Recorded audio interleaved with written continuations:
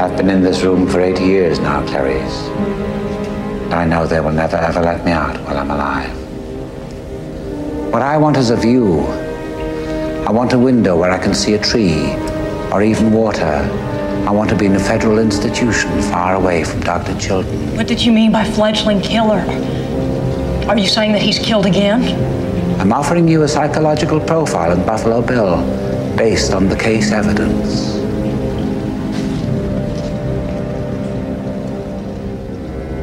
I'll help you catch him, Clarice.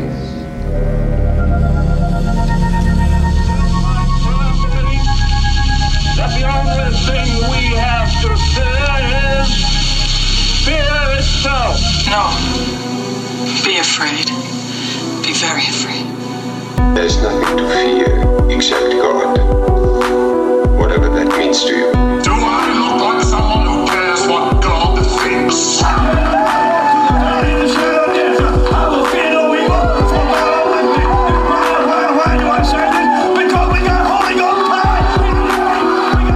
You're listening to The Fear of God, a podcast exploring the intersection between Christianity and the horror genre.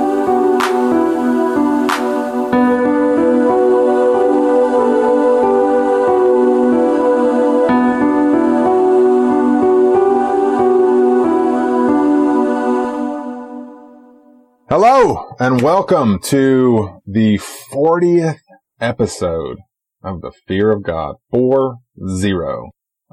We are almost at a whole year spending time with you guys and gals talking about this unique, sometimes lonely, sometimes highly populated intersection between the horror genre and the Christian faith. I am your co-host, Nathan Rouse. Typically with me is just old friend Reed Lackey. He was here a second ago. He said something about some Chianti and some fava beans, some sort of snack or whatever he wants to have. You know, I occasionally have a beverage of choice. But yeah, he was saying something about some Chianti, which, you know, I like some wine. Fava, I don't know about fava beans, but Reed, there you are, man. Hello, Nathan. Whoa! Whoa, Reed! What's the matter? What's off over there? Oh, there it is. That's what I was waiting for. That's what I was waiting for. I'm just letting you know. Yeah. I'm so glad that you went with Lecter for that introduction, because if you were going to tell me that I heard he had to try out a new outfit and was going to dance in front, I was going to interrupt you. I was going to stop you dead in your tracks and say, no. I thought about it. Not allowed. I thought about it, and truthfully, I would have rather gone that route. I just couldn't in the moment wrestle down where if you had gone there, if I had even the glimmer of an idea that you were going to go there, I was going to shatter the facade like a pane of glass. I was going to burst through like, no, not allowed. So here we are. How you doing, man? I'm doing well. I'm doing very well. I'm excited to be talking about this movie. This is again one of my very, very favorite films of all time, and it is. We haven't even said what it is. You're like alluding to a thing. I was talking about Stuart Little. What are you talking about? Wow. With all the play Stuart Little gets on our podcast, you need to watch that movie. I'm just saying. But and it is a little sad. It's a bit bittersweet. We are talking this week for our iconic 40th episode. We're covering the film from 1991, the Academy Award-winning The Silence of the Lambs. But multiple Academy Awards, right? Oh, in fact, I was going to say this for trivial bits, but we should mention it here.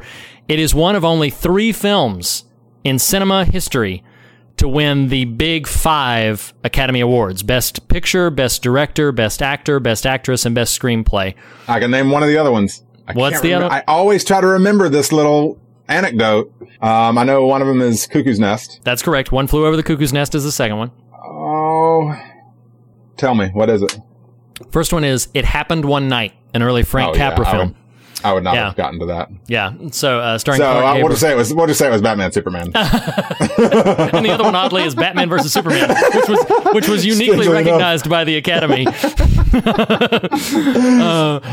So part of the reason we're talking about this film, we hadn't planned on covering this at this point in time, but unfortunately, the prolific and much applauded director Jonathan Demme director of Silence of the Lambs, has passed away.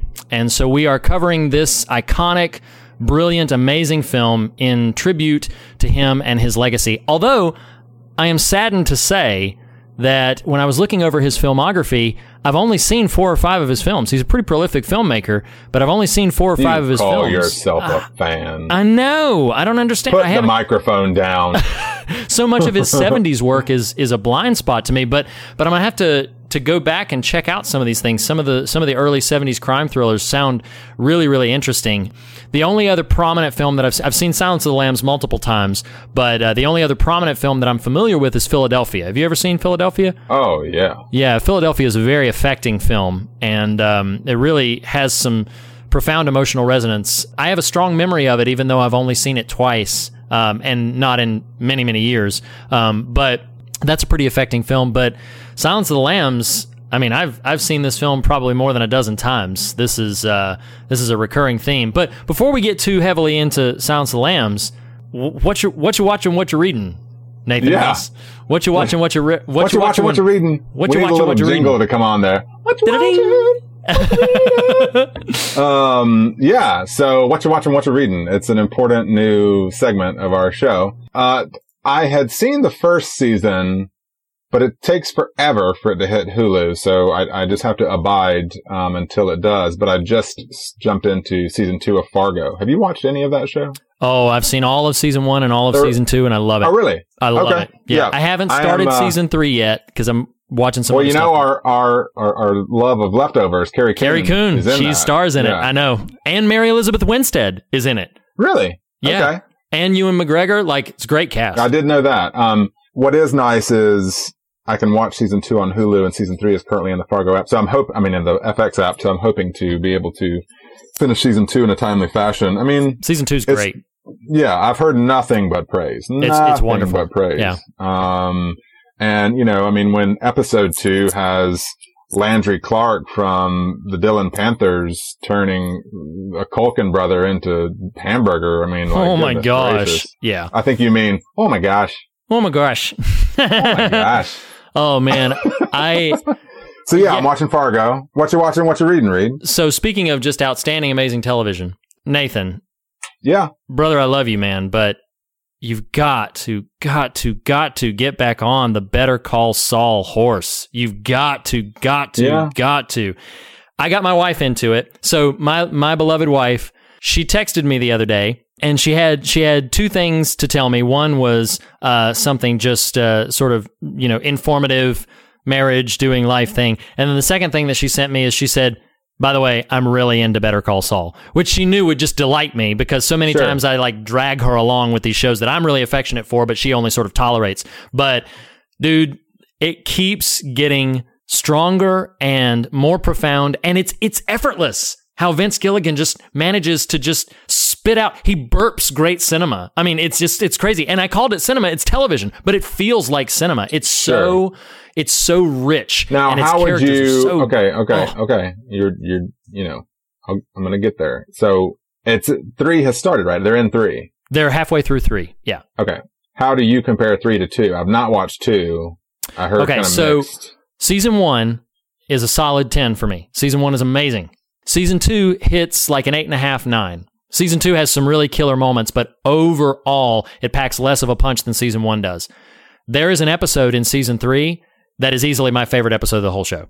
Episode of the whole show. And I think, so only being halfway through, I don't know. The seasons have a habit of not revealing their biggest plot points until the last 3 episodes. So the fact that episode 5 of season 3 is one of my favorite episodes of the entire run of the show, I have no idea what they've got up their sleeve, but so far season 3 is packing every bit the punch that season 1 did, if not a stronger one. It is, and I will say that for the first time, I heard this on a sort of an interview show with Vince Gilligan, but I will say for the first time, I feel like I have just watched the 63rd episode of Breaking Bad. Tonally, it was already kind of in the same ballpark, but there's an episode in season 3 that I was like, this is Breaking Bad. This is absolutely that same level, and it's wonderful. I love it so much. Well, I mean, hear me. I did watch season 1. For me personally, it wasn't a 10. I have nothing but love for the creative team, for the performers. It was slower than I was ready for. I think in due time I will get to it with your continued lighting a fire. I may get there faster than I would have anticipated. But yeah, Sure. I mean, I know that's a deep love of yours in the TV world. It is. One other thing I did start in the what you're reading, what you're watching, what you're reading, category was, we are 2 episodes into the monstrously oppressive Handmaid's Tale. Have you watched any of this? No.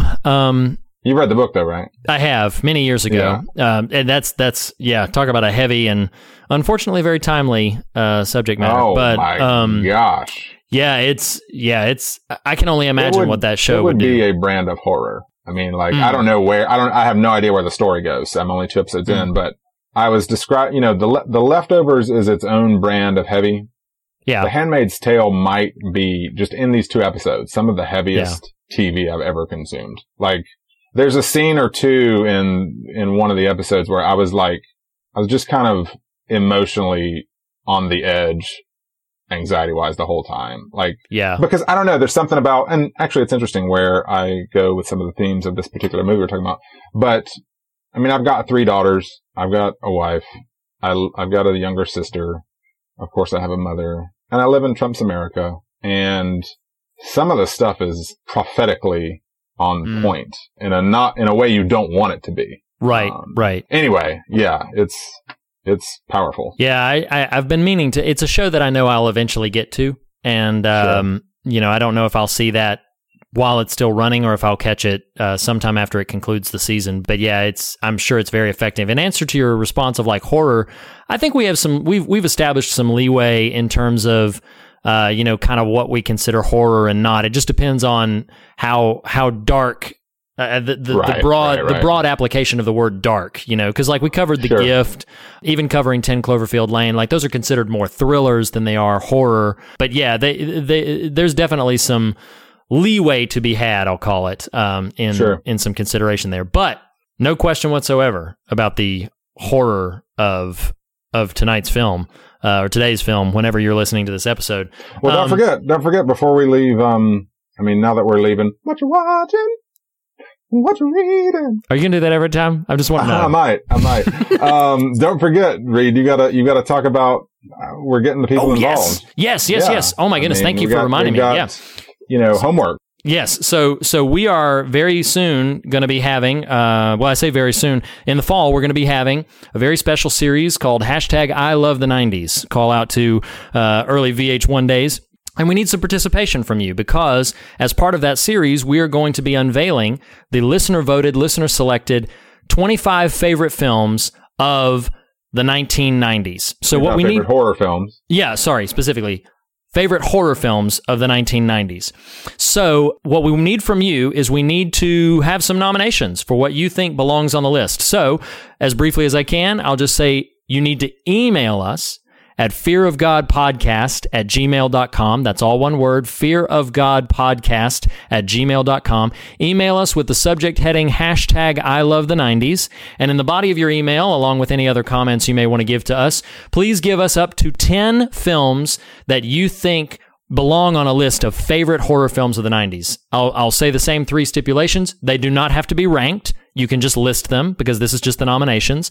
So they do not have to be ranked. They do not have to be 10. If you can only think of 2 that you think belong on the list, email us anyway. These are just nominations at this point. So bring in 2 of them, 5 of them, all 10. Just limit yourself to 10 if you would, please. And then, we'll be submitting for you at a later date the opportunity to rank those films that get nominated. But the only other thing, as I would say, is, of course, being the 90s, it has to have been made sometime between 1990 and 1999. So, and the final distinction we'll make is there's always a big debate about, do you pick the best? Do you pick your favorites? We're killing that distinction. We want your favorites, your personal favorites. You may think the movie objectively is garbage, but you love it and you love watching it. Put it on the list. We want to see what you guys think, your nominations for the favorite horror films of the 1990s. I'm getting so excited for that series. Thanks for reminding me. Yes, fearofgodpodcast@gmail.com. Yeah, that's going to be fun. So now now, Reed, now we can... Hello, Nathan. You know, we can get our Chianti. We and our fava beans. I've never actually eaten fava beans. I don't know if they're. I don't know if they would be good. I don't know that I'd want to. Yeah, I don't know if I can now. So tell me some bits, Reed. So a couple things going back to that element of the Oscars that we were talking about earlier.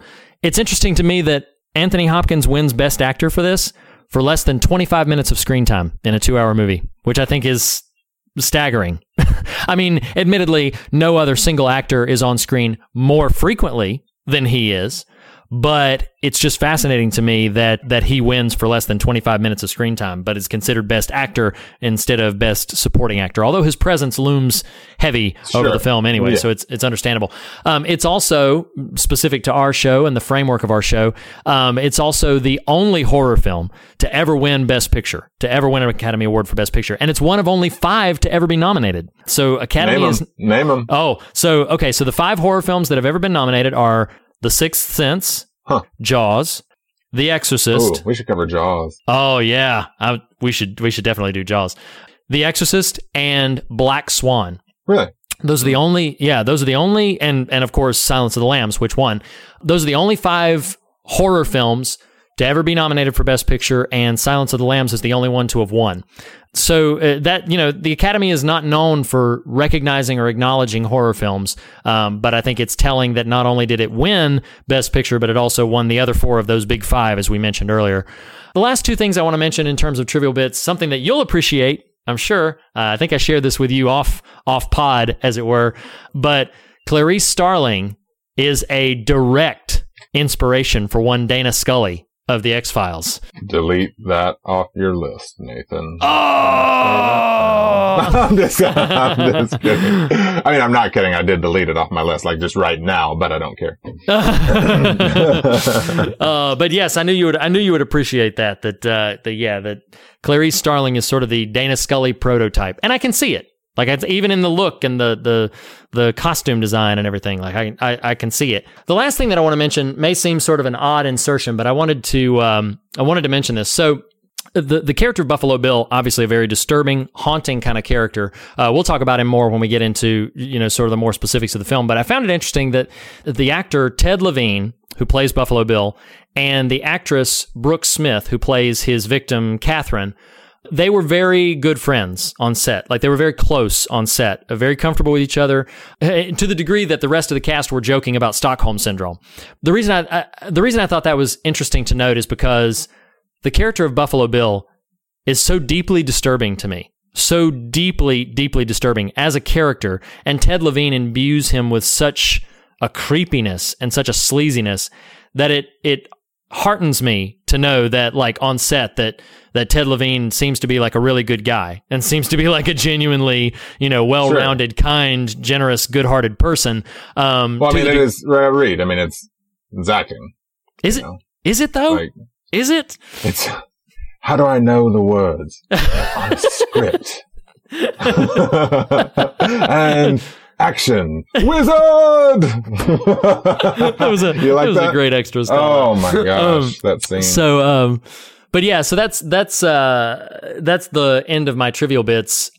Bleeding into likes, dislikes. I know I get criticized a lot by you, my good friend Nathan. For what?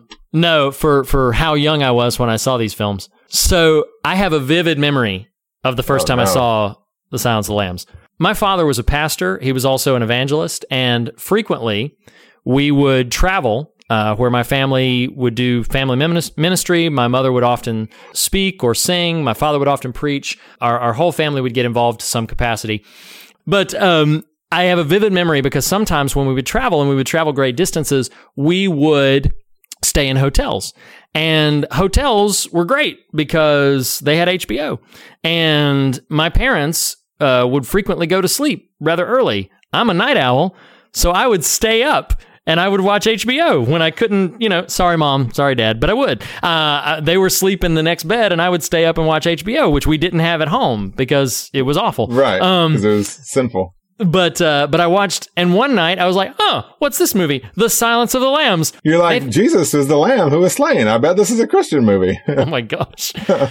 Nathan, I was 13 years old. Well, that's not too bad. I was 13 years old. I know that's not as bad as 8, but I was 13 years old. Have a vivid memory of sitting there like, what's this like? Watching Silence of the Lambs in a hotel room while my mom and dad are asleep, and I've got the volume turned way down, and I've got the closed captioning on. Oh my goodness, what am I supposed to do? I just have this image of little Reed crying in front of the screen in the middle of the night, but he can't wake his parents up because then you have to confess that you were watching HBO. And oh man. Well, I gotta tell you, man, Hannibal Lecter's escape, that's indelible. I'm sitting here having this conversation with you. I can visually remember sitting on that hotel bed, seeing Hannibal Lecter's escape sequence for the first time. I mean, it was deeply affecting for me, and still is. But yes, so when did you see the film for the first time? Not in that scenario. As a mature adult who could handle. I should say that I did a lot of praying in church the next day. That definitely happened. No question. They wondered why you broke down so fiercely. Wow, why is Reed the first to the altar? I don't understand. You got saved for the fourth time that night. I think I saw it in college, just as a check it off the bucket list kind of movie. I don't remember seeing it before that. I mean, certainly not a story as lovely as that one. Oh man. But what about as we usually do, just some general kind of likes, dislikes? What you got? I think the biggest thing for me is I think that I'm so impressed whenever I watch this film about how focused and intentional everything is.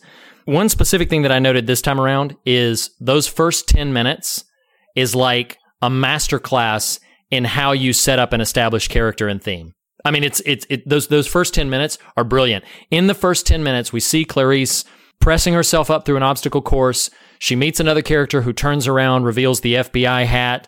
Then she passes by a tree with the signs on it, hurt and agony and pressing through. She steps into an elevator filled with men. But she's the lone female in that elevator. And then she goes into Dr. Crawford's office where she sees the setup, all the stuff on the wall regarding Buffalo Bill, which is one of our primary plot points. And then they have a conversation that leads right into the introduction in the first interview with Hannibal Lecter. That first 10 minutes, I'm serious. Any aspiring screenwriters or filmmakers study those first 10 minutes for how you effectively set up theme and character and plot seamlessly without needless exposition. We know everything that we need to know about what drives Clarice and what she's up against in those first 10 minutes. And I think it's just brilliant. It's absolutely stunning just to see how both the screenplay by Ted Talley and Jonathan Demme's direction, they just do an absolutely masterful job of setting up Clarice as a character and of setting up Lecter as this ominous figure in the... Well, have you, the answer to this is probably yes, but have you read all of the Thomas Harris stuff? Yes, I read Red Dragon. Well, I should say that. I haven't read everything by Thomas Harris, but I've read Silence of the Lambs. The Hannibal Lecter stuff. Yeah. I read Red Dragon. I read... now, I did not read Hannibal Rising. I did not read that one. The three that I definitely read is I read Red Dragon, I read Silence of the Lambs, and I read Hannibal. Red Dragon is really great. The first film version, Manhunter, was that based on a book called Manhunter? No, that was based on Red Dragon. So Manhunter is based on Red Dragon, but then Silence of the Lambs was, obviously based on that book, taking the story in a completely different way. The film actually is largely the reason why Hannibal Lecter is such a phenomenon, because Brian Cox plays him in Manhunter, and Manhunter is a very lauded film. It's got some really big fans. It's a Michael Mann directed film, and it's very of the 80s in a lot of ways. So it's very dated. But it's still, my memory of it is pretty strong. I think it's still pretty effective. Brian Cox plays a dramatically different. On HBO late at night while your parents slept next to you, and No. There's nothing like old Chianti and fava beans while we're in a hotel room. But yeah, my memory of Manhunter is that I think it's pretty good. I'm fond of it, but yeah, it doesn't pack nearly the punch that Silence of the Lambs does. I did not like Hannibal at all, book or movie. I didn't like either of them. Yeah. Really? I did not like the book. I almost hate the movie. So yeah, but Silence of the Lambs is really where my affection for this character in this world are anchored. As far as likes, dislikes for me, I mean, it's the whole movie just has such a creepy tone. I mean, just this. Yeah, it really does. There's just this foreboding kind of sensibility to it the whole time. And a lot of that is just Demi's style, just kind of the stylistic stuff he employs. And it's kind of got an interesting structure, wouldn't you say? I mean, I feel like... Oh, definitely. If you don't know anything about the literary origin of Hannibal Lecter, the character, I think it could be a little jarring. Like, I agree. Because ultimately the movie is not about, the plot isn't really about Hannibal. Oh, not at all. Right? No, not at all. I mean, it's the pursuit of Buffalo Bill. And so I think for the level of gravity Hopkins brings to the character, I doubt this was the case, but it almost makes you wonder, did they, I don't have his oeuvre in front of me, so I don't know where in Hopkins' career this was. But it almost makes you wonder, like, did they think the Buffalo Bill character and the Hannibal Lecter character were kind of equal in terms of presence on screen? You know what I mean? Like, because Buffalo Bill is almost like an afterthought, just in terms of the impact on the overall sort of proceedings. Does that make sense at all, what I'm trying to say? Yeah. I think it does. Well, what I know, I didn't include this in Trivial Bits, but what I know is that I know Anthony Hopkins got the role because of his portrayal of a doctor in The Elephant Man, which was 10 years prior. But it was his portrayal in The Elephant Man that really made them eyeball him for this role in Dr. Lecter, which always puzzled him because he said, that his character in Elephant Man is a good man, is a really genuinely good man. And so he's like, why did that put you on for Hannibal Lecter? And I think Jonathan Demme told him, this might be apocryphal, but I think Jonathan Demme told him, he said, well, Hannibal Lecter is a good man. He just happens to eat people. I'm like, wow. Well, it's a pretty big if, or it's a pretty big but. But like... Everyone I know has got a big butt, Dottie. What's your big butt? But I mean, what's fascinating to me about the character of Dr. Lecter is that I think, no disrespect to Clarice Starling, which Jodie Foster delivers an anchoring performance. She's wonderful in this.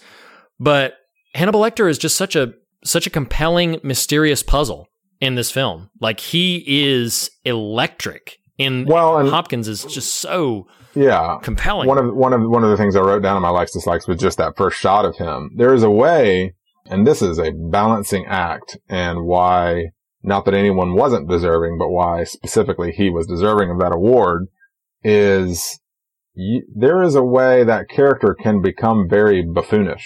Not buffoonish Absolutely. In a dumb way, but in a clownish, mustache twirling, Pennywise kind of way when it's not really intended to be there. And he plays it very close to the vest despite its more exaggerative expressions. You know what I mean? Right. Oh, I definitely agree. He plays it very restrained. It's interesting because, and this is probably going to be rather known to big fans of this film, but the voice that he uses is actually an intonation of HAL 9000 from 2001 Space Odyssey. Have you ever seen 2001 Space Odyssey? Pieces of it.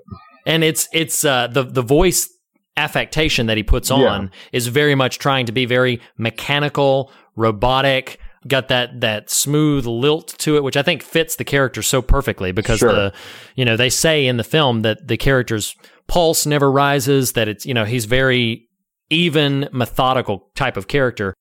But yeah, I mean, Hopkins he's brilliant in this. He embodies the role in a way that I don't know if anybody else would. No disrespect to Brian Cox, who played the role, but Hopkins brings something quite substantial to this that I think it's obvious why he's so indelibly linked with that character now. My final and actually this may be on yours, so I may have to yield to you, but the sequence, the fake out sequence near the end of the film, that is so masterfully done, where you see both of them you see Buffalo Bill in there hearing the doorbell ring while you're seeing the FBI converge on the home. And at first, when I first watched it, I was like, wait, what? Like, was this bad editing? What just happened? But no, in fact, it's brilliant editing. Yes. Right. Because they just faked you out. Delete fake out scene from likes and dislikes. I'm just kidding. You got to start going first on likes, dislikes. Right. I'm just deferential. You're my friend. No, my last like dislike is just Kevin Garvey Sr. You know, it was, good old Scott Glenn. Oh yeah. Well, one thing that I do have as a dislike, and it is a dislike, wow, is I'm sorry, but Buffalo Bill's dance scene that we've alluded to a couple of times. Good God, I can't. I mean, is that a dislike objectively, like of a technical sort of just you're just put off by it? It is so immensely uncomfortable. You've never seen a grown man dance? It is. No, I have not. Nor do I want to. I didn't want to in this movie. Like, good Lord. That is just. Do you know that scene wasn't in the screenplay? So, okay, really? So that scene was not in the screenplay. It is in the novel. That scene was not in the screenplay. It was in the novel. Ted Levine, the actor, insisted that be in the movie because he said it was so important for understanding this Buffalo Bill character. And I'm like, man, dude, I'm glad you seem like a really good guy because otherwise I would not want to be in the same room with you. Like, well, and it's so like, pardon the momentary crudeness here, but I love how in the way the scene's shot, he just tucks his pet mouse away off screen. And then just backs up, and here we are. Oh my gosh! Listeners can't see my face and the severe amount of grimaces. It's so, like, good Lord! If you want to know what that's a reference to, listen to last week's episode. But yeah, I mean, he just gets into it. Hey, let the man. No, in 2017, he'd be totally good. It's 1991 that just won't have him. Oh my gosh! It's just so. Yeah, and. It's not only just like the dancing itself, because we're only talking about like those elements, but he's wearing a person. Like that's the thing that gets. It's not just the dancing. It's not just that pet mouse thing. It's he's wearing a person. He's wearing a human being. Like I gotta say this. I didn't know whether to include this in scares or themes or everything. I'll mention it here. I'll mention it here because I'm not going to bog themes down with it because I have no idea what to say about this. It just stood out to me in this viewing of the film. So, quick little disclaimer. We are a show about the intersection between the Christianity and the horror genre. So, I'm watching the film, and of all things, the scripture verse that comes out in my mind, it's not the scripture verse I'm going to use for themes, but the scripture verse that comes out in my mind was the consider the lilies of the field. Like, don't worry about what you're going to eat or what you're going to wear. And I'm sitting here, I found something absurdly profane. I mean, genuinely very profane about the fact of like that whole idea of don't worry about food and don't worry about clothing. And the fact that Hannibal Lecter uses people as food and Buffalo Bill uses people as clothing. Like, it's an interesting. I mean, it just, like I said, I don't even know what I want to say about it, except just that, like, it stood out to me, and I was just like, whoa. It just creeped me out. The Lord's going to provide for you. Oh, no matter your proclivities. Oh, my gosh. I need to pray for some forgiveness on that. We're skirting close to heresy. No kidding. So, on that note, yes, apparently Buffalo Bill in Toto is on your scary list. Yes, no question. So other scares, since we're segueing now, as off-putting and unsettling as a man in a robe wearing a lady is, oh my God, which is like, what a sentence there. Like, just a step above that in scariness, and like if you were to describe the Buffalo Bill character to me, okay, so there's a dude, he's in a robe and nothing else, and he's wearing a lady, and he's dancing. And I'd be like, oh, that's gross. You're like, well, what's grosser? I'd say a friggin' bug cocoon stuck in your throat after you're dead. That's it. Yep. That's what I would describe. I'd be like, oh, yeah, that's worse. Yes. That is infinitely worse. Oh. That is so gross and nauseating.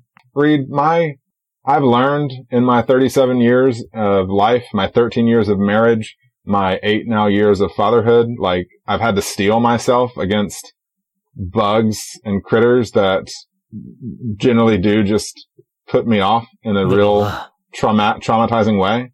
But man, no. Roaches, like big guys. Yeah. Oh, yeah. I remember, see, this is probably me at 13. I wasn't watching stuff I shouldn't. But I remember being at home by myself, and there's a roach on the wall.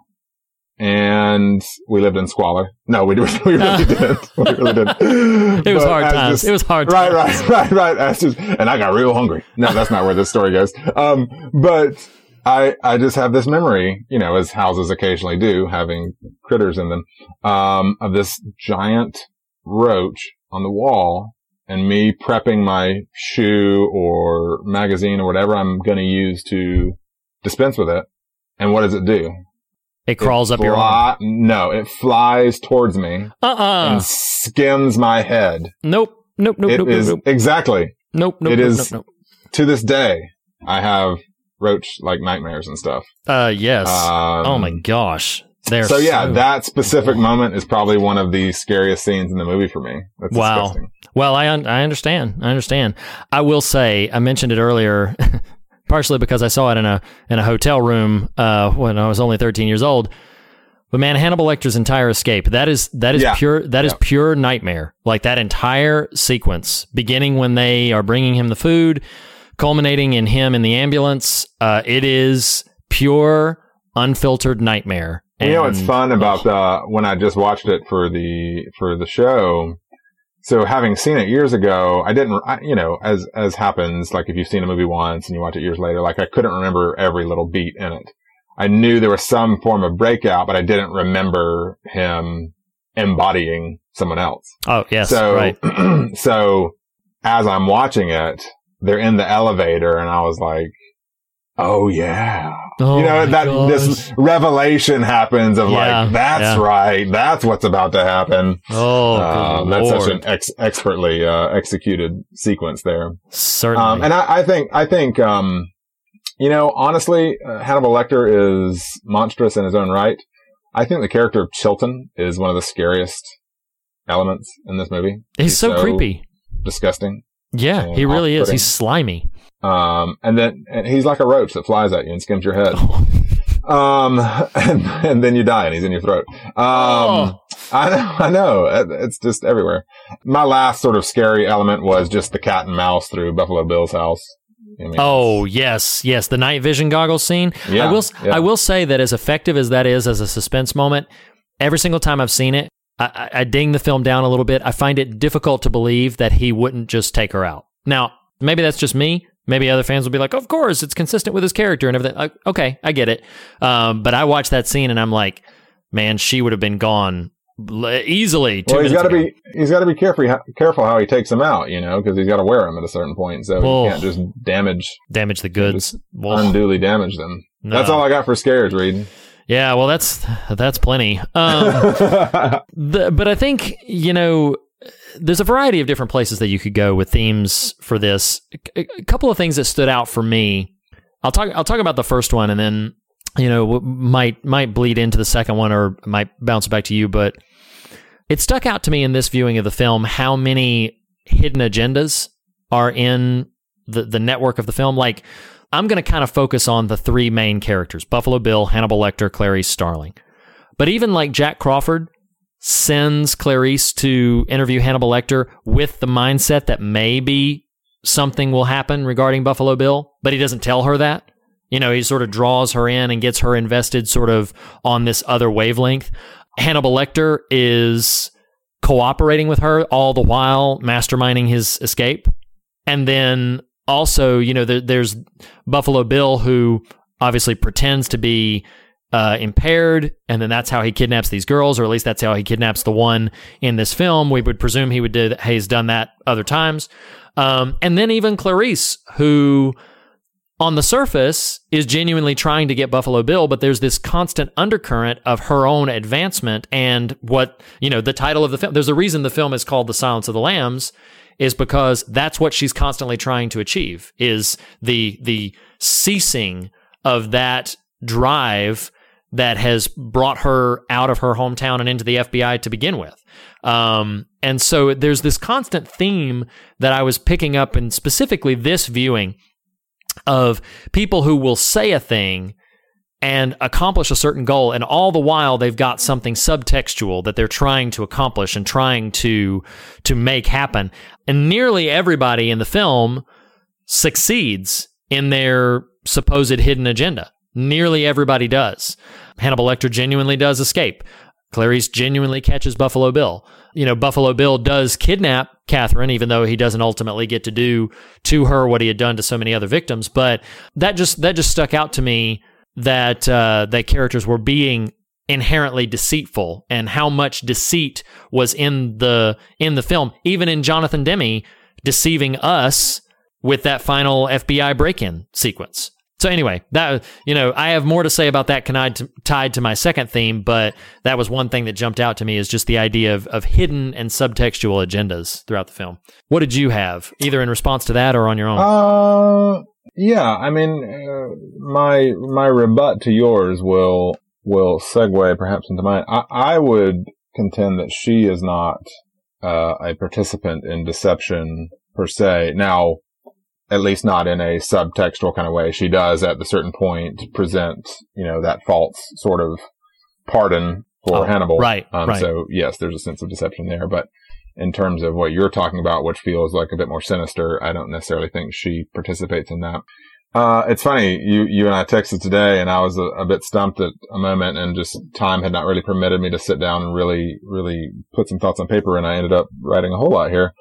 So this is a bit robust, but I was sort of taken this time around with, this is an extremely, to me, feminist movie. Like, this, there's so much going on. So just kind of bullet points. I mean, the opening scene is Clarice alone against the elements. So she's by herself.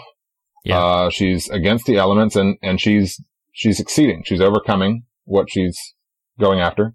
Physically, Jodie Foster is tiny compared to everyone around her. Yes. It emphasizes, to me, that sort of emphasizes her place in the world, that she is in the world that she occupies. She is the only female character of note that, I mean, the only ones that are coming to mind are her, the sort of, the African-American sort of peer or fellow student, classmate. I think it's her roommate. And then Catherine, is it? The woman who has been, taken by Buffalo Bill. So the roommate is really just there as sort of set dressing. It feels like in places she doesn't have a fully fleshed out character. So in terms of the feminine element in the movie, you've got Jodie Foster, Clarice, and you've got Catherine, who's stuck in a well and has been abducted. So there's a very specific, very limited perspective of women in the movie and sort of where they fall, and one is a captive. So that is interesting. And it's funny. It's been years since I've seen Philadelphia, so I didn't have like a counterpoint in terms of Demme's style, but the style of this movie just really stood out to me this go round. Like, it's almost strange at first glance. These low shots, these low perspective shots from her. But again, it's, some of these lower shots, again, emphasize and reiterate that role in the pecking order. Right. I mean, she's very low on the totem pole. I mean, she's a student, right? She's not. No, she's a student. Full-fledged agent. Yeah, she's a student. She's not an FBI agent. Yeah. All this stuff, it's weird when you're watching it, but it makes sense to me in this through line. These scenes where she enters a room where men are, and they just start making faces. They're sneering. The moment where, I don't remember exactly what happens, but either Scott Glenn excuses her or excuses himself, and another superior, clearly is drawing some line between what you're allowed to participate in and what everyone else is. Yes. To the sense that it almost beats you over the head with it. Mm-hmm. The style, to me, it just keeps coming back. The style is so substantive. And again, I apologize for this earlier, not to be crude here, but like the scene with the cellmate that multiple hurls, hurls ejaculate at her, which I mean is as male a concept as is possible. Yeah, right. Is sort of a metaphor for this whole movie. Like, I mean, this victimization of women on one hand, sort of the realization of this one particular woman in Clarice on the other hand. Right. All of the male characters really, and I actually was going to exclude Hannibal, but you just made the point a minute ago where he's constantly working for his own escape. So all of the male characters are kind of using her. Yeah. You know, there's the implication that Scott Glenn's character is romantically attracted to her. Yes. Like she doesn't exist in this movie outside of these forces. Mm-hmm. And it's funny because, like, I know I'm just rattling on, but I'm trying to draw this somewhere. I went and reread the script sequence where the title of the movie comes from. And I took a different interpretation than what you just laid out. Oh, but, interesting. You know, so she's talking about the screams of these lambs and how in the middle of the night she opens the pen and the lion is actually, they just stood there confused. They wouldn't run. Mm. And while, yes, she's a female in this movie, I kept thinking as I was processing all of this, like, that is what happens when we lock people into systems of oppression. Mm. They don't know what to do with freedom, right? Wow. I mean, she is trying to push against the bubble of the culture, the society, the vocation that she's in. Right. She's trying to be a liberator, you know, trying to find Catherine, you know, but there's this way in which I don't know, that story just really rung out to me, because even when in watching the movie, when the phrase, the silence of the story starts getting told, right, you know, right. there's this sort of like, okay, this is about important. The halfway mark. Yeah, this is important. This is important. So I was really trying to pay attention. I was really processing it. And I had to go back and reread the script. And I was like, this is sort of what this is about. To me, thematically, is that we are called to facilitate others' freedom. Right? This, because there's a way in which the Silence of the Lambs as a phrase has this ominous sort of sound. Yeah, right. But really, it's pacifying them, right? It's not silencing by death. The lambs are screaming because they are to be killed. She wants to take one and run with it. Like, she wants to silence them. She wants to quiet them.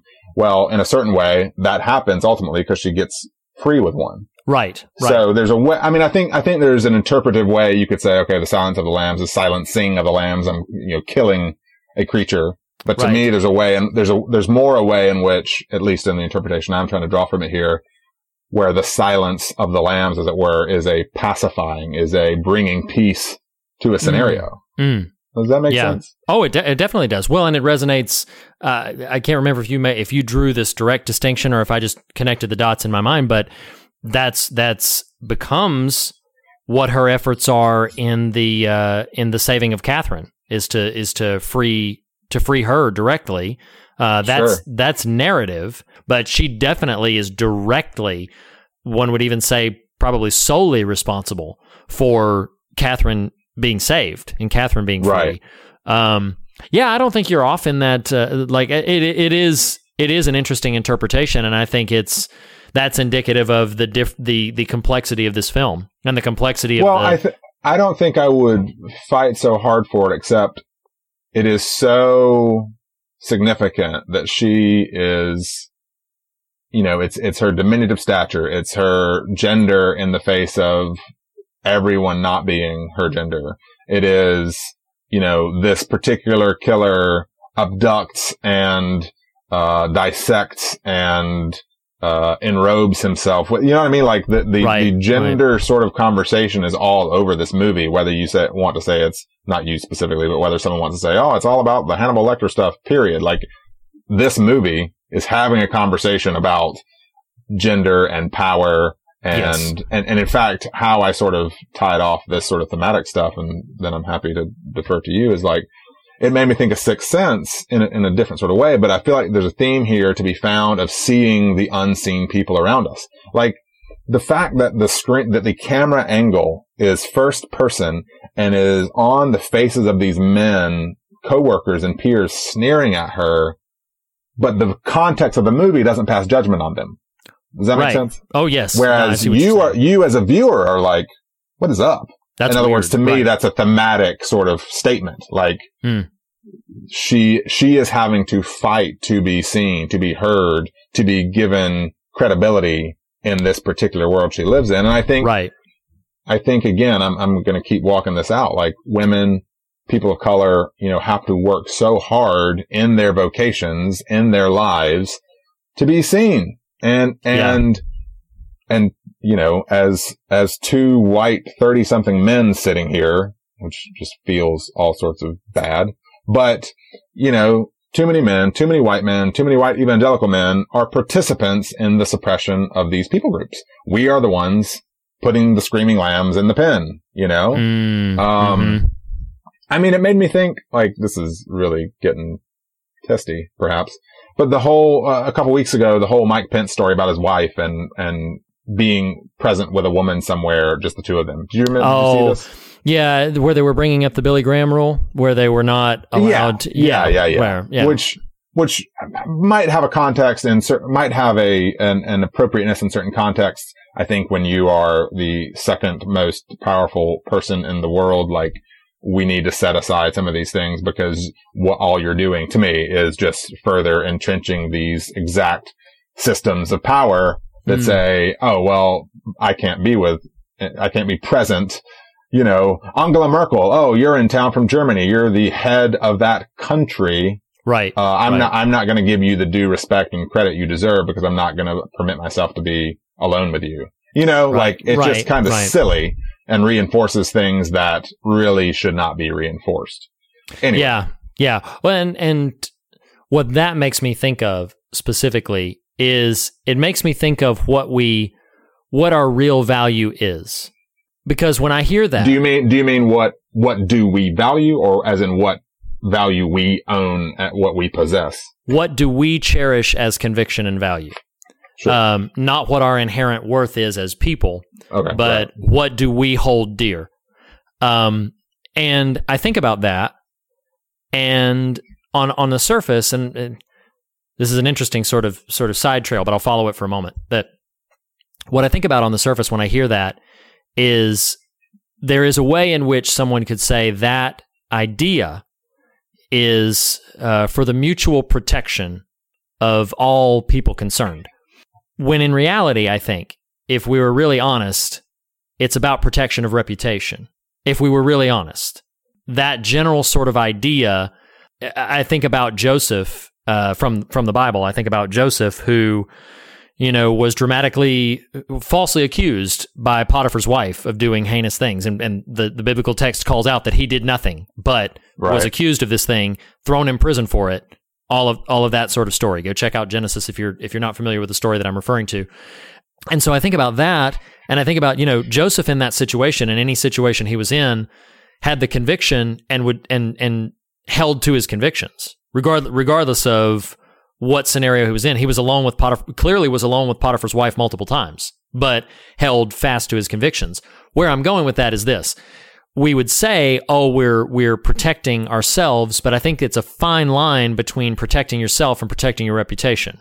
And I think that's where we need to be intensely honest with ourselves and with those around us about where we draw the line and what we really value.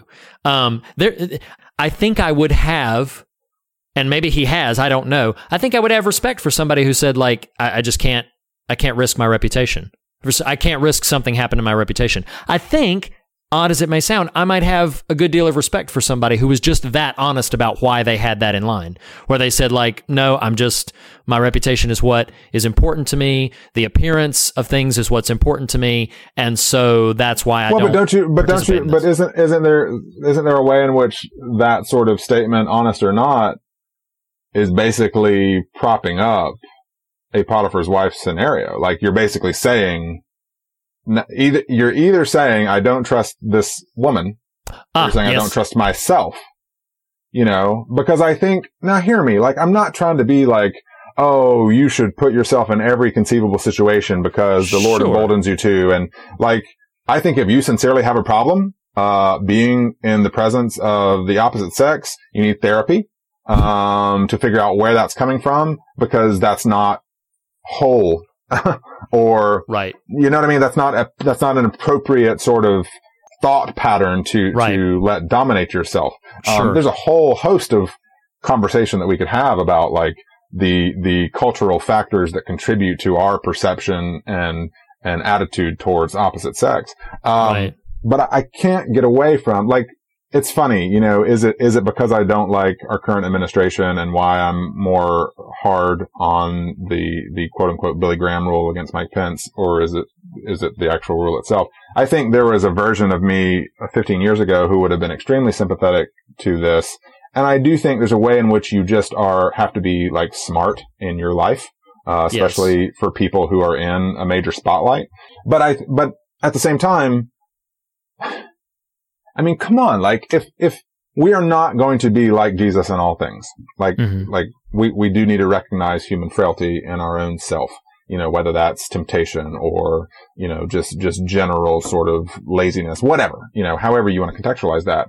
But, you know, the New Testament is riddled, the Gospels are riddled with accounts of Jesus, emboldening and uplifting and making equal a woman in a story. Oh, absolutely. The woman at the well, the woman caught in adultery. You know, this is a system of power setting itself against her, in your words, not that you were arguing this, but in your words, for reputation. Oh, yeah. They're saying, woman, you are going to sully our reputation by your misdeeds, so we are going to stone you. Right. And so Jesus will, Hold your thought. I just want to insert the example that I think most illustrative of your point is the prostitute who breaks into the Pharisee's home to pour oil over Jesus' feet. Like, that was going to be my next one. Thank you. Oh. It's all delete. Good. It's all good. Nathan deletes. But this whole episode, you just keep stealing all the good stuff. It's right there. I think smart things too. Me talk pretty one day. But well, it's that, and also I was thinking too of the woman with the issue of blood who reaches out and touches the hem of his robe. Yes. You know, like I don't know, man. I just think, and again, like what listeners may be hearing in my passion, what you may be registering, and like I am the father of 3 daughters. Like, I am extremely passionate about the fact that our systems of oppression don't get to determine the value of my children. Oh, absolutely. And the example of Jesus, if it does anything, says there is nothing that will prohibit a full experience of life and personhood by them. Right. You know what I mean? Right. And I just think there's a way that it was fascinating to me as I assessed this movie. Like, am I bringing my own stuff to it? Clearly there's some of that. But I also think there's a lot going on in this movie about the conversation of gender and power roles and power dynamics. Oh, yeah. You know, that kind of can't be ignored if you just really assess it. Anyway. Yeah, well, and to further solidify what you're saying, I keep thinking, and I can't remember if you mentioned this or not. I don't think you did. Let's not forget that even though it ultimately holds only marginal plot significance, Catherine successfully devises a plan to kidnap that, to bring that dog down into the well. Right. And gains, for a moment, power over Bill in doing so. And so I don't think you're far afield from what Jonathan Demme was exploring, and even what Thomas Harris was exploring in his story about gender role and gender appropriation. I do want to say, not to argue your point, but for the sake of listeners out there who might genuinely have some struggles with this, I had a friend. Are you saying you don't want to argue my point, meaning you're going to argue and substantiate, or argue against it? Just so I understand what to prepare for right now. Sure, I'm going to present the other side of the fence as well as I can without being combative, because I agree with your point. Sure. So the other side of that fence is I have a dear friend who I will not even come close to naming, even context of how I know them, who several years ago was in a situation where they were continually feeling compromised by a member of the opposite sex. My friend was a guy, and they were being very flirted with by a member of the opposite sex with whom their situation necessitated that they frequently had to be alone. They were made very uncomfortable by this.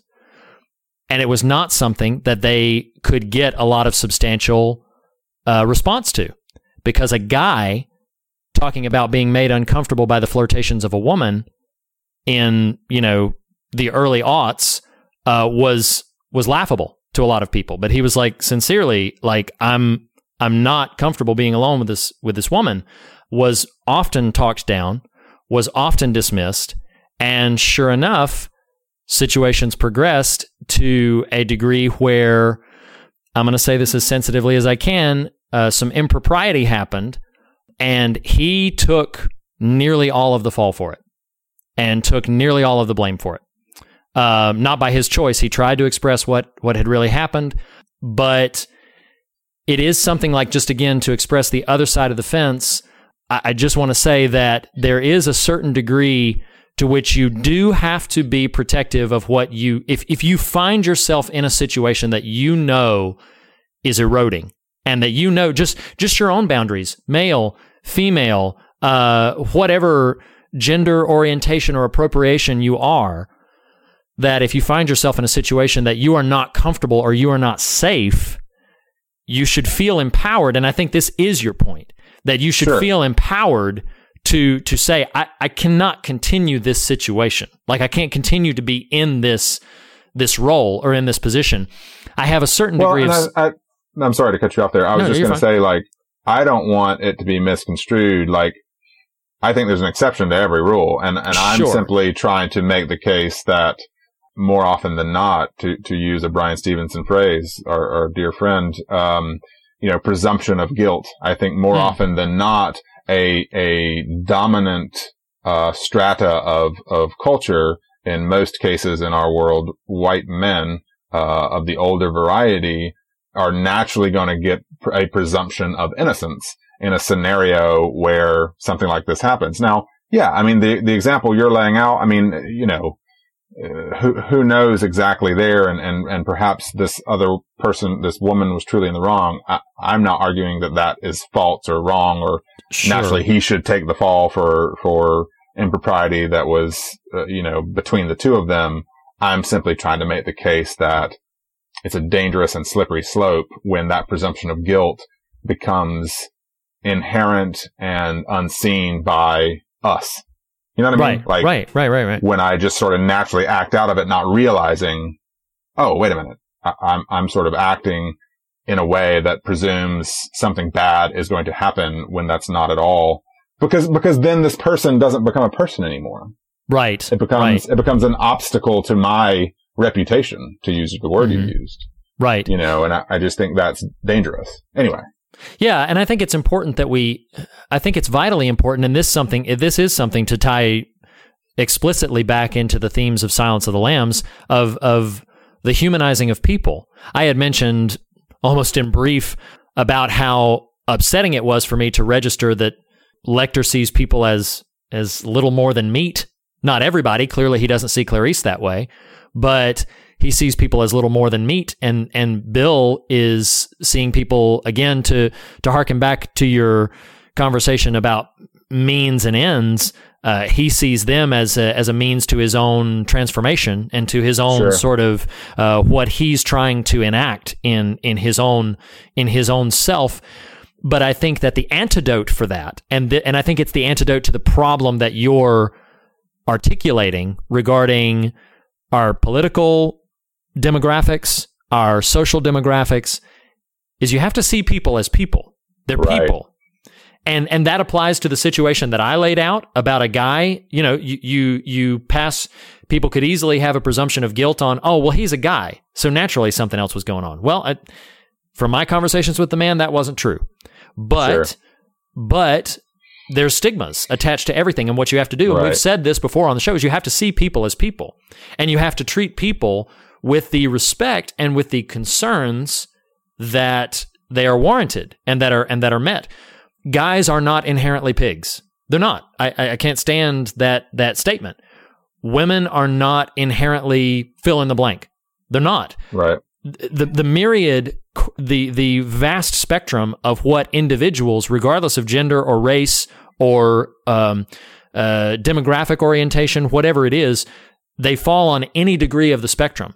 And you have to see people as people, and you have to be very discerning about the individual with which you're engaging. And I think that's something that is present in the film. What does the senator say when she's trying to get Buffalo Bill to release her daughter? She repeatedly says the name Catherine. Right. And they call out in the film that she's trying to humanize Catherine. And I think that's important. I think there's a little bit of there's a little bit of complicity with the audience in the fact that we find Lecter a kind of a cool character. That he's very disturbing and very upsetting, but at the same time, there's a little bit of a satisfaction when he escapes. It's horrendous and horrific, and as I mentioned earlier, it's the stuff of nightmare.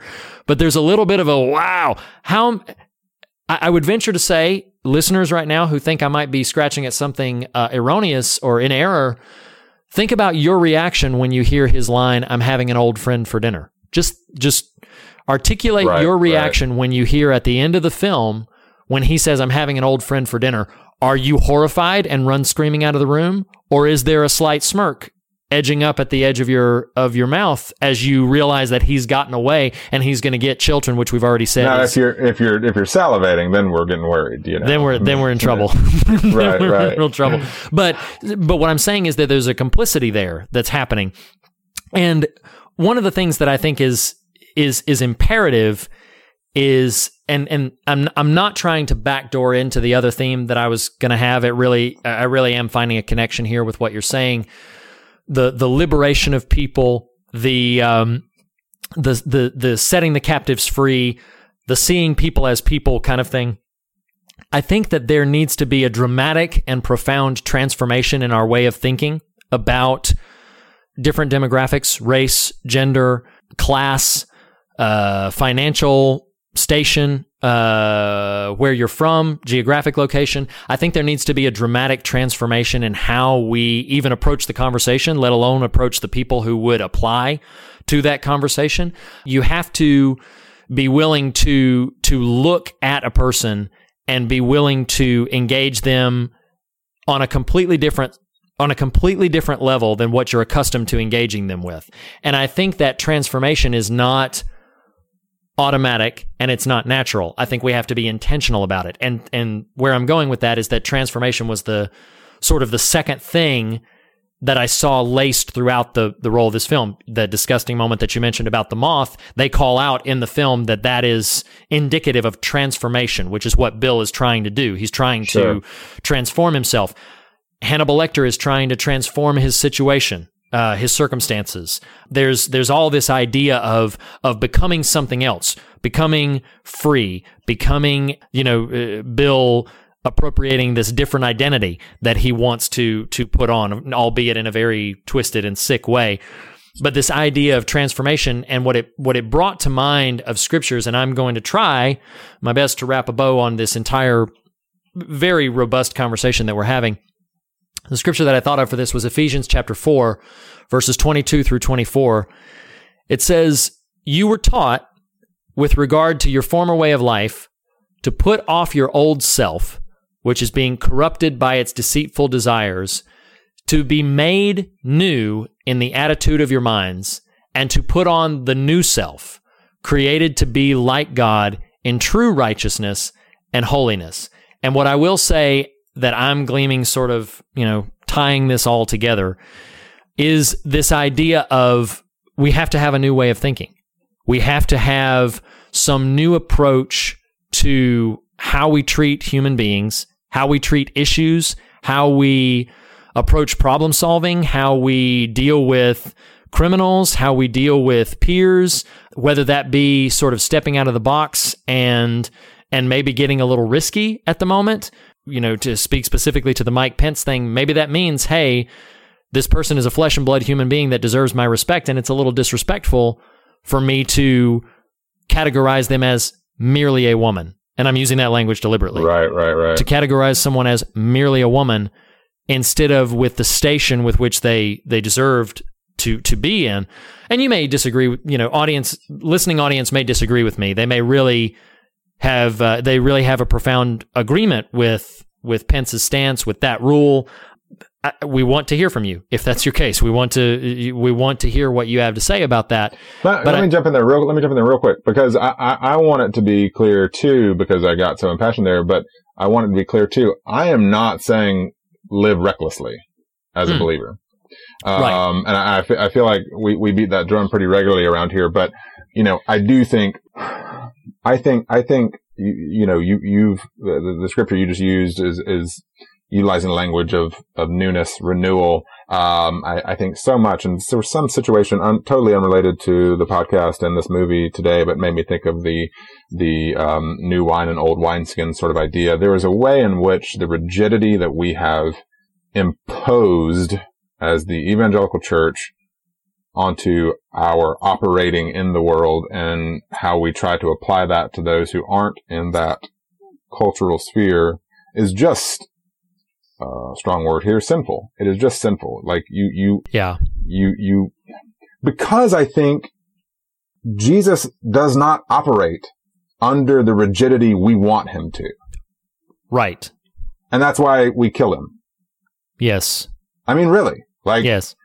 You know, I know it feels like, well, Nathan, you're really like, where is this coming from? Where is this going? I just think I see things like this Mike Pence thing, and hear me, listener, hear me read, hear me, Lord, like, I'm sure I know Mike Pence is dearly loved by the Lord, but I think the things that we see in that sort of sector, in that sort of sphere, well, I can't do this, and we back that up with some sort of faux religiosity, this faux Christianity, to me, that's the horror.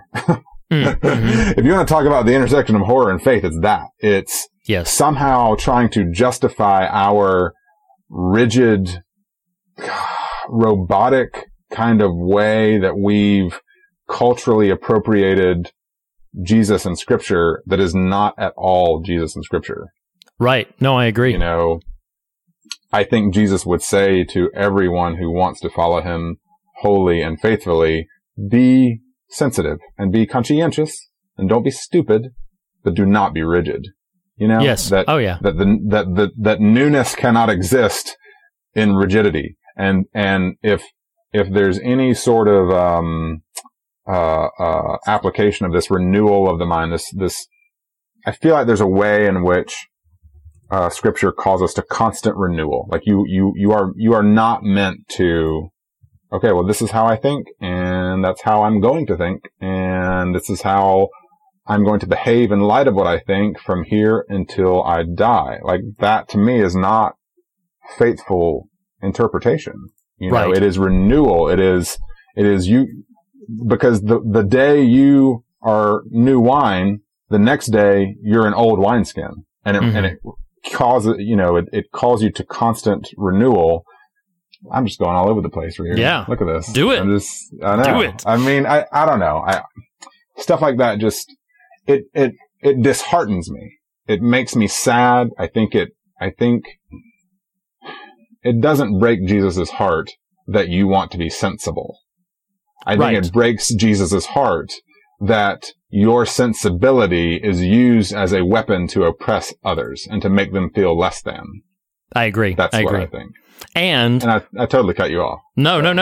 Well, to bring it back around with a scripture that I probably should have used to begin with, because the name of the film is The Silence of the Lambs.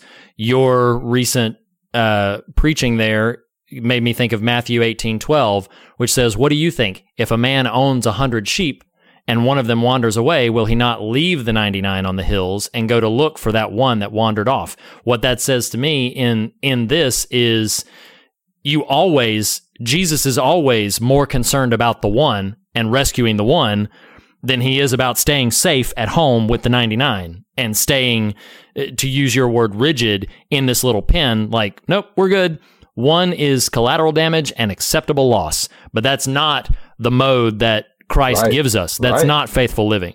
Faithful living is to go back to your to rescue the lamb, you know, and you know, we use language that Jesus is the lamb, but yeah, to wander out and to find that one. I think I've said it before on the show. I know I've said it on social media that I said that, you know, I profoundly believe whatever you think is going on in the political or social spectrum right now, I profoundly believe that one day the Good Shepherd will return, and that when he does, he will be carrying in his arms every single one that the 99 have been convincing themselves that he doesn't care about. I deeply believe that. I feel that is a profound understanding we need to grasp when we try to understand kingdom living, and we try to understand who that Good Shepherd really is to us and to his people. So, yeah. Amen to all of that you said. That's what I'm trying to say. So we've had a big, probably sermonizing altar call conversation. Because see, that's what happens is that after you watch Silence of the Lambs, then you go to church the next day. That's been my experience, at least. But now, do you want to sort of liven things and lighten things up as we near the tarmac for home and What bring if in what if I just went off again? You'd be like, Oh my- wow. I'd be like, That's wow, man, we're sitting here 2.5 hours later. Nathan's like, and another thing. And another thing. Oh, you sons of... I'm just kidding. Sons of thunder. Yes. Let me switch my brain a bit. Whoo, come down off the mountain. That's right. With the sheep in your hand. Yes. Yes. Oh. I mean, like, I did it again. I laid up the you fire. Did, you did. I did. I started it up. You threw coal back in the fire. You're like, whoosh. It just starts flaming up again. Because exclusivity, man. It's sin and it's abomination. Yes. So speaking of abominations, every week to categorize, to quantify, to classify the movies that we imbibe and intake and digest, we use a very serious, very staid metric, that many have found boring. But we think it's a lot of fun. And we specifically use, Mr. Tom Hanks' character, David S. Pumpkins, off of Saturday Night Live from, October 2016. Man, I really hope he reprises that role this year. That'd be glorious. Oh, I know.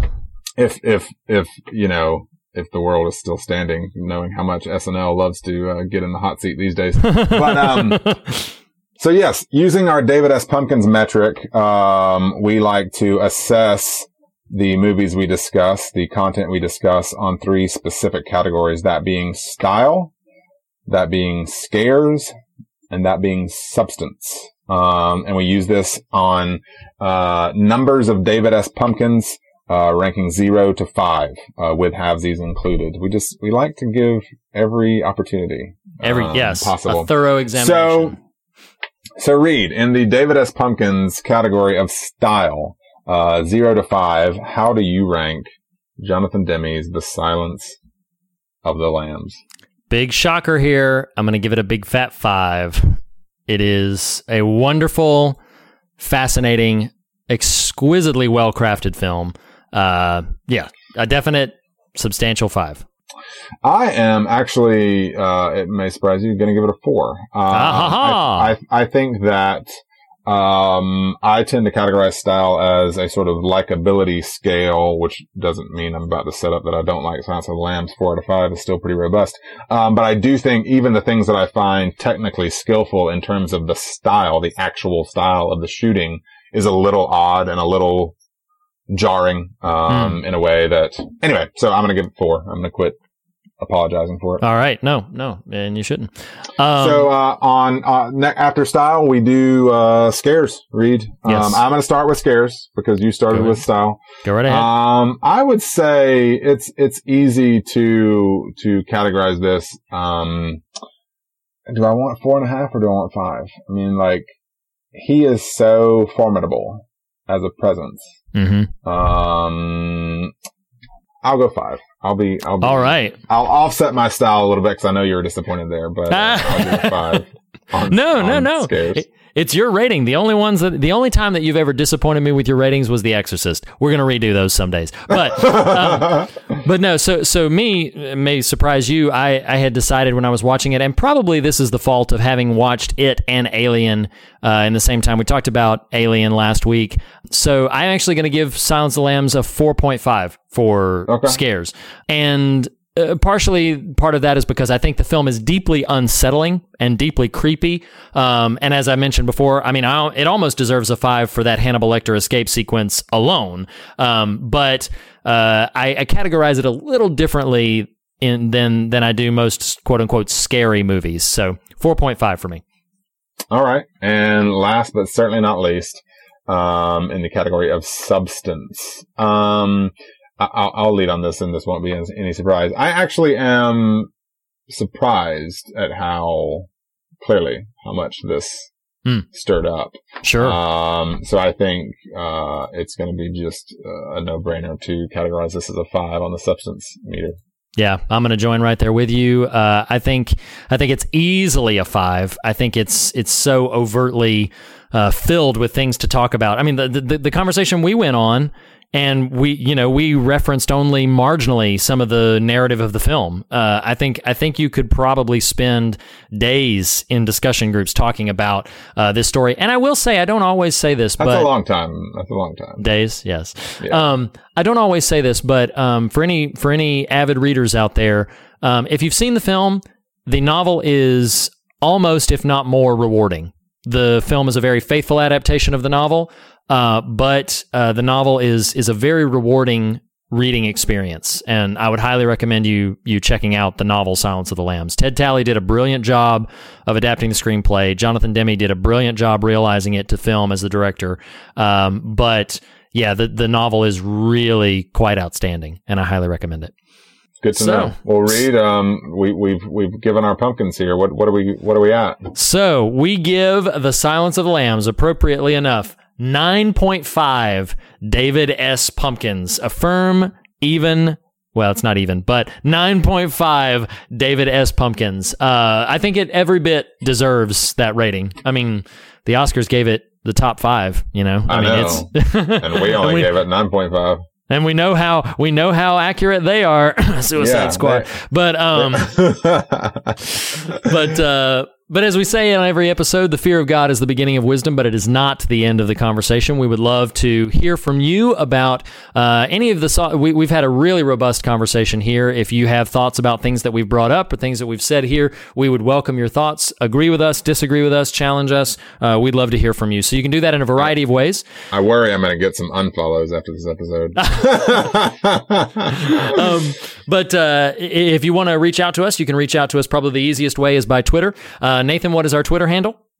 The podcast Twitter handle is @thefearofgod. You can also reach out to us on Facebook. You can like us there. You can post on one of the posts we have. Post something else yourself. There's a link to that through Twitter. You can also follow me on Twitter @ReedLackey. And Nathan, where can they unfollow you on Twitter? @ReedLackey. That's where they can unfollow me on Twitter. No, I am @TheNathanRouse. You can also email us, fearofgodpodcast@gmail.com, not only about this episode or about anything you feel like emailing us about, but please, #ILoveThe90s. Send us your nominations for your favorite horror films of the 90s for a series later this year. Email us, fearofgodpodcast@gmail.com. You can also go to morethanonelesson.com and leave a post on the official, leave a comment on the official post for this site. And you can also go over to iTunes if you listen to us that way, or even if you don't, and leave us a review. We would very much love, if you appreciate the content we bring you every week, then we very much love a review stating that, or even if you dislike us, just, be kind. Be kind, be smart, be loving. But there you go. That's right. But in any capacity, thank you so much, Nathan, for having this conversation with me. I really appreciate it. And thank you, listeners, very much for enjoying, we hope you enjoyed it, for engaging with us in this. And check out social media to see what we're talking about next week. And we will see you then. Indeed. It's been fun, Reed. All right, everybody. See you next time, guys. Bye.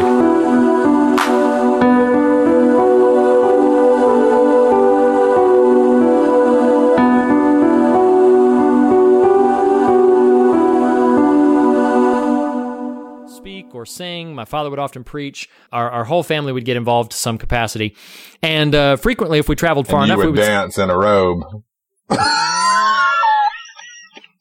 Boy, this took a turn. And none of the congregation expected it. I'm gonna stop. I have to stop before this gets too awful. You should.